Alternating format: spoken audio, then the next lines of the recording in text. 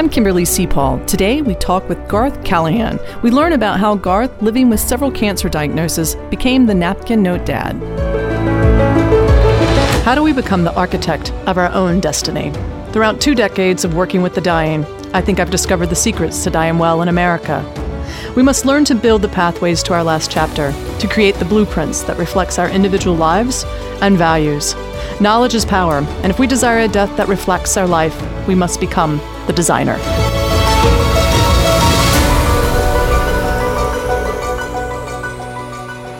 Hey Garth, thanks for joining us today. Thank you so much. You consider your most important role in life as being a father to your daughter, Emma, but something came far before. You wrote this book. So talk to me a little bit about how did everything change after you knew you had cancer and your diagnosis? Sure. So, what's really interesting is that over the course of the last 5 years, I've actually been diagnosed with cancer not once or twice or even 3 times, but a grand total of 4 times. I currently live with both metastatic kidney cancer and prostate cancer. That time of kind of always going into doctor's offices and getting told, hey, Mr. Callahan, you have cancer, that was an ongoing process. It started actually just about 5 years ago and continued on over the course of the next 2.5 years. As anybody can imagine, whenever you receive a diagnosis like this, it hits you like a ton of bricks. You don't really know what you're doing. And in our case, my initial scans came back cloudy. So my doctors weren't sure if the cancer had spread or not. My doctor looked at me and said, Mr. Callahan, you need to understand that if this cancer has spread, the mortality rate is incredibly high. Were you in just shock of what was going on? I don't know what I would do in that situation. What made that whole situation worse was that I thought that I had a bladder infection.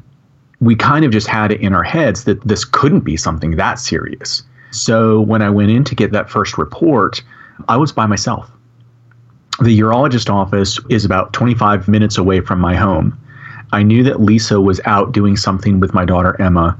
I had to drive home by myself and kind of try to process this. And I'll be honest, the doctor said, Mr. Callahan, I think this is cancer.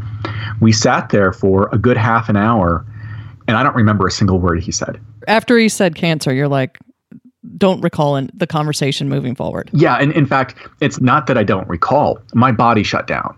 I couldn't see well. I wasn't hearing well.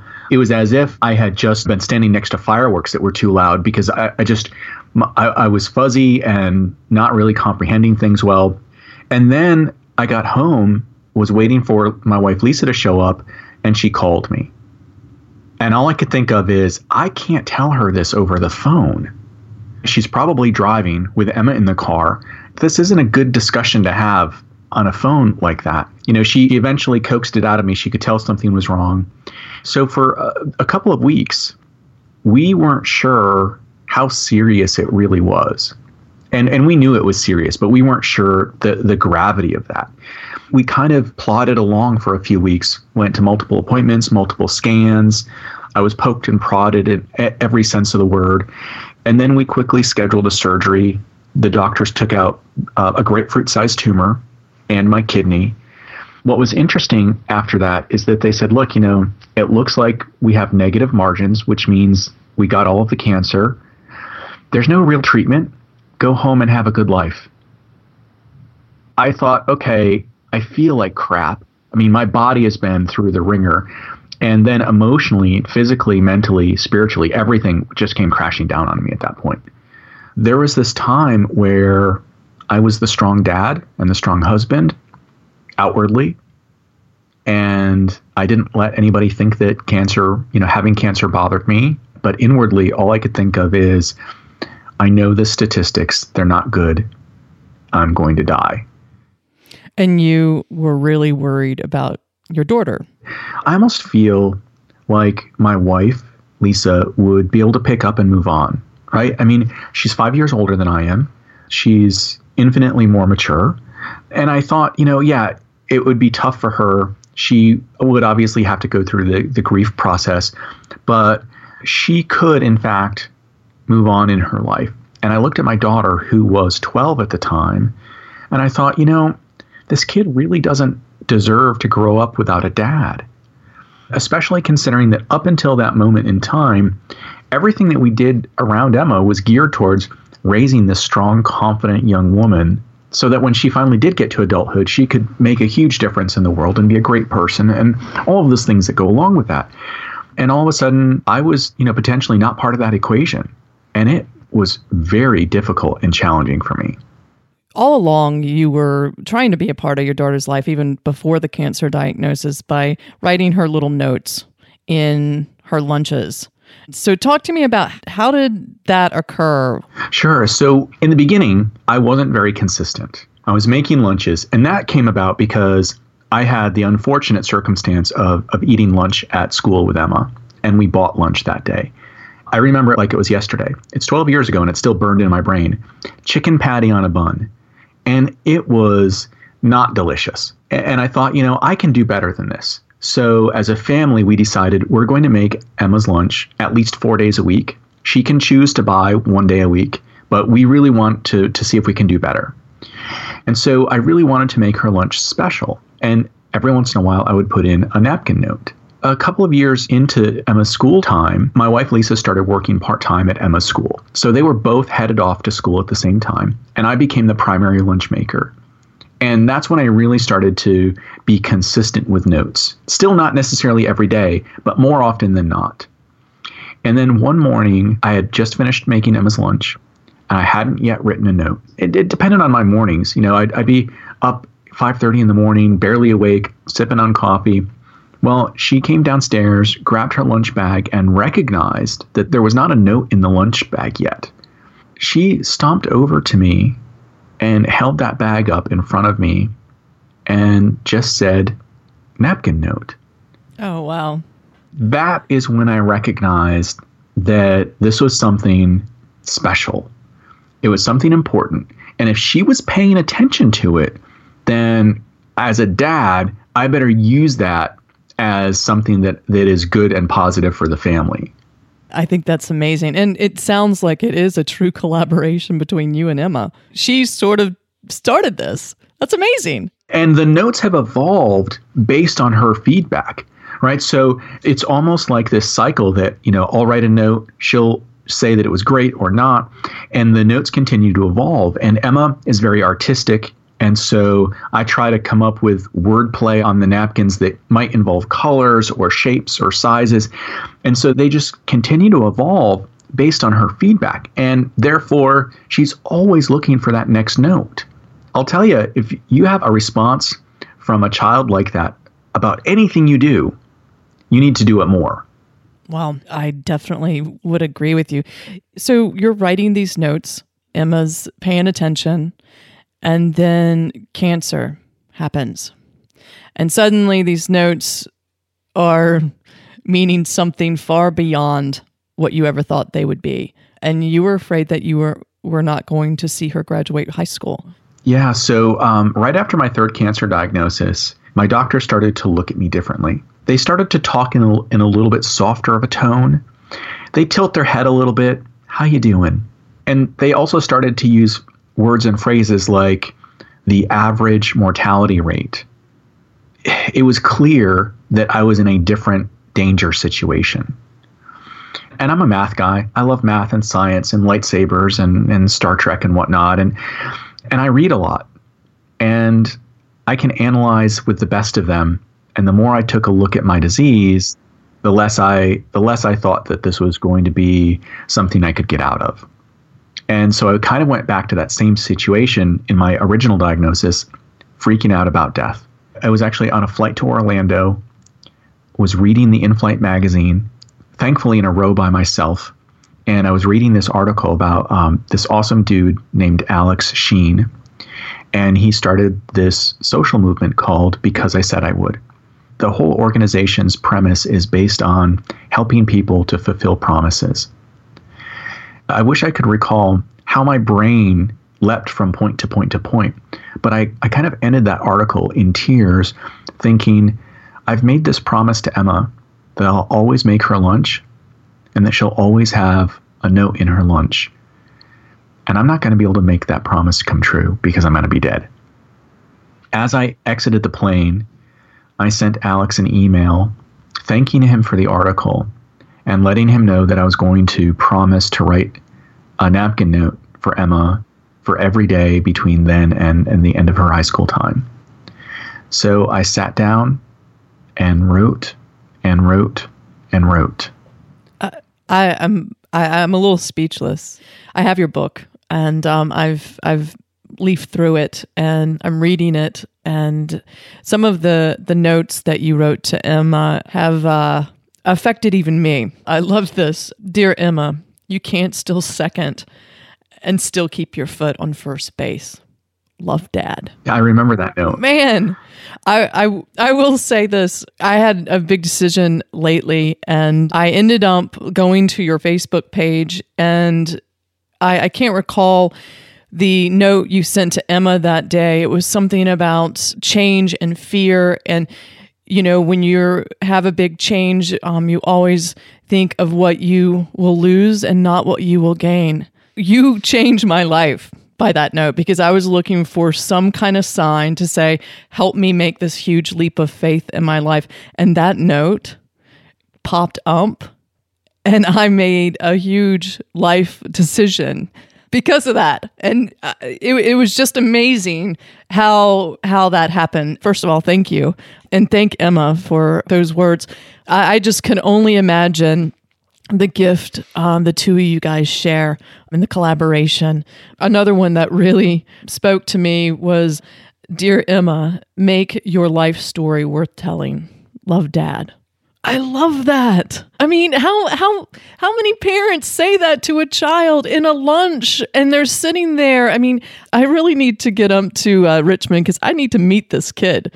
She must be amazing. And I tell you, it's because of you and these notes. And now you're affecting people like me around the world that need these little small inspirations.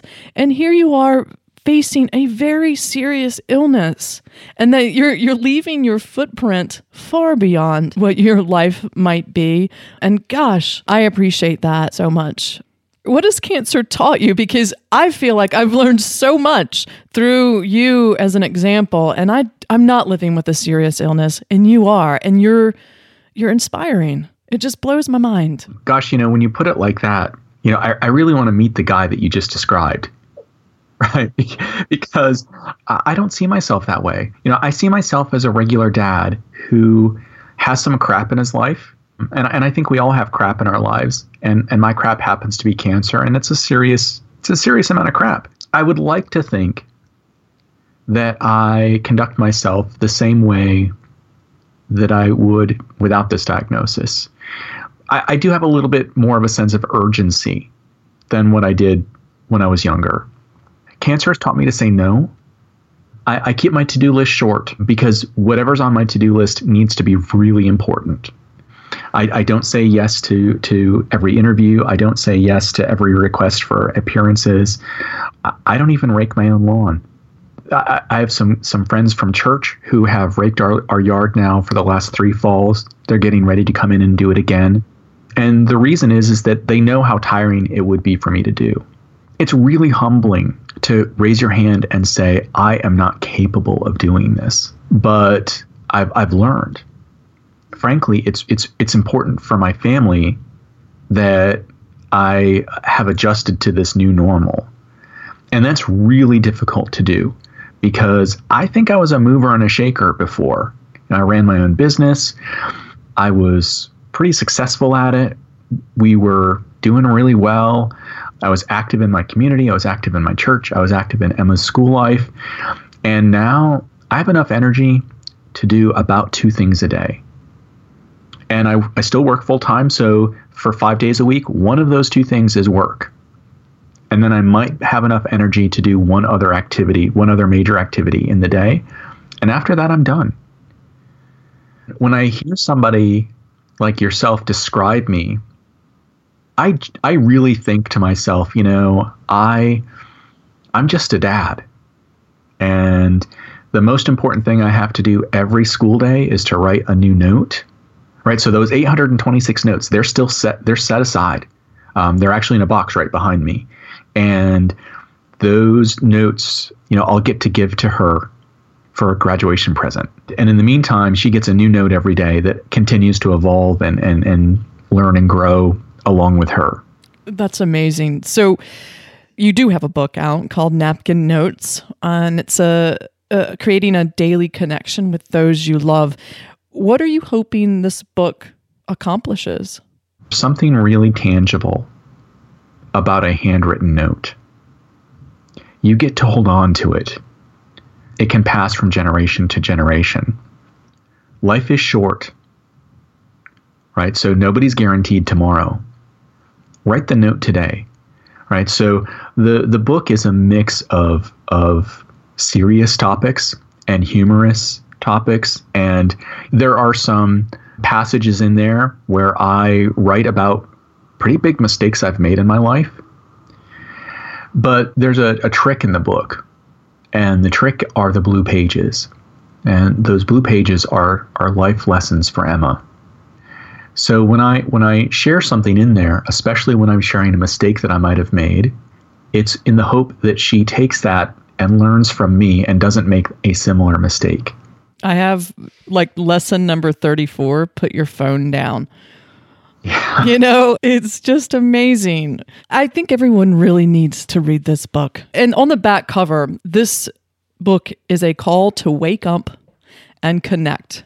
Share your feelings, make that phone call, write that note. And I believe that we forget how fragile life is and how it could be taken away from us in an instant. And words and notes could really make a huge difference on how people grieve us when we're gone. Emma's a junior. Your goal is to see your daughter graduate. My big challenge is that I have a virtual wall of fog when I look at calendars. And that fog is about 2 years out. I genuinely feel every day that I wake up that I probably have at least a 2-year window in front of me. And the reason why I say that is that I know where I am medically in terms of cancer and my treatment regimen. And I know that right now it's working. For us, what that means is the cancer is not growing or spreading. There's no cure for what I have. I kind of feel like, well, this medicine's probably going to still work for at least another year. And if it stops working in about a year's time, I might have another year to find another treatment that could stop it from growing. What I can't see are grandchildren. And it's not because I don't think it's going to happen. It's just because I can't see that far. I have daily chemo. That's how we keep the cancer from growing or spreading. I have all of the same side effects that you'd normally associate with chemo, although they've gotten better as of late. But I can be honest that, I'm looking up at a calendar on my wall, and I used to put red X's on days that I threw up. And there are quite a few days with more than one red X and quite a few red X's in a row. And I'll tell you, it's draining. How's Emma?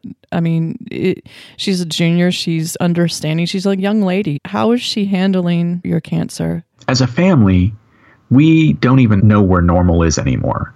We have stepped away from normal so many different times in the last 5 years that it's not even on our radar. And that's fine. We've learned to adjust. Emma takes it really hard when she knows I'm getting sick. Sometimes I have to go to bed at 7:30 in the evening. And so I miss hanging out with her as she's doing homework. I don't make her lunch anymore. So my wife, Lisa, makes her lunch. And that's just because I can't get up and moving in enough time to make lunch in the morning. Outside of the fact that we know that there's not a cure, I think that I've already beaten cancer. We, as a family, have come together and said we are not going to let this situation impact us any more than it has to impact us. We have to make conscious and purposeful decisions as a family. But you know what? We should have been doing that anyway, right? We should have been making conscious and purposeful decisions as a family about anything, regardless of whether or not I had cancer. I'm just so grateful to know you. I really am. I think your life is a life lesson for all of us. Your book is a gift, I think, to the world. And I would highly encourage everyone to pick that up. But you can follow at 21daysofthankfulness.com. What are some last words that you would like to share? I had a friend, Walter Burlington. He's kind of like an older brother to me at church. He was a member of the Knights of Columbus, as was I. I always joked that Walter was my biggest fan.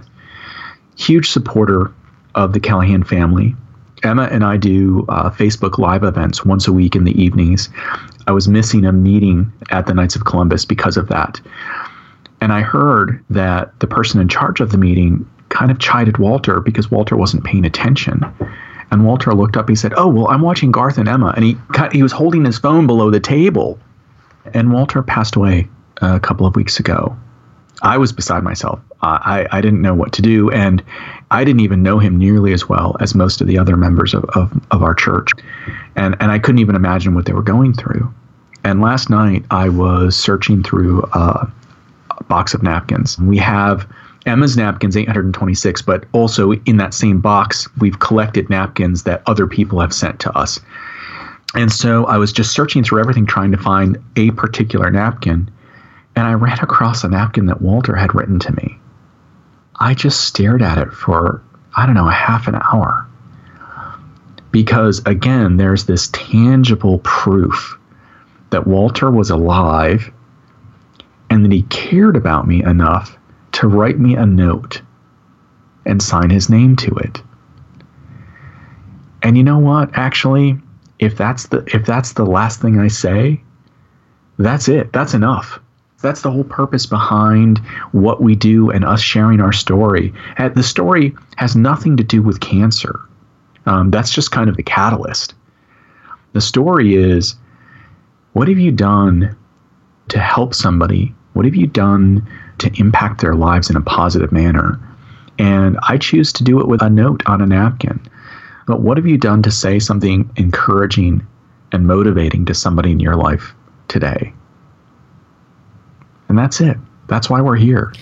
I will forever be indebted to you taking your time and spending it with us today. Like I said, you've changed my life and you inspire me. And I believe me and my producer today, we're going to go out and we are going to do one thing that connects us with someone else and tell them how important they are in our lives. And I think at lunch, I'll even put it on a napkin in your honor.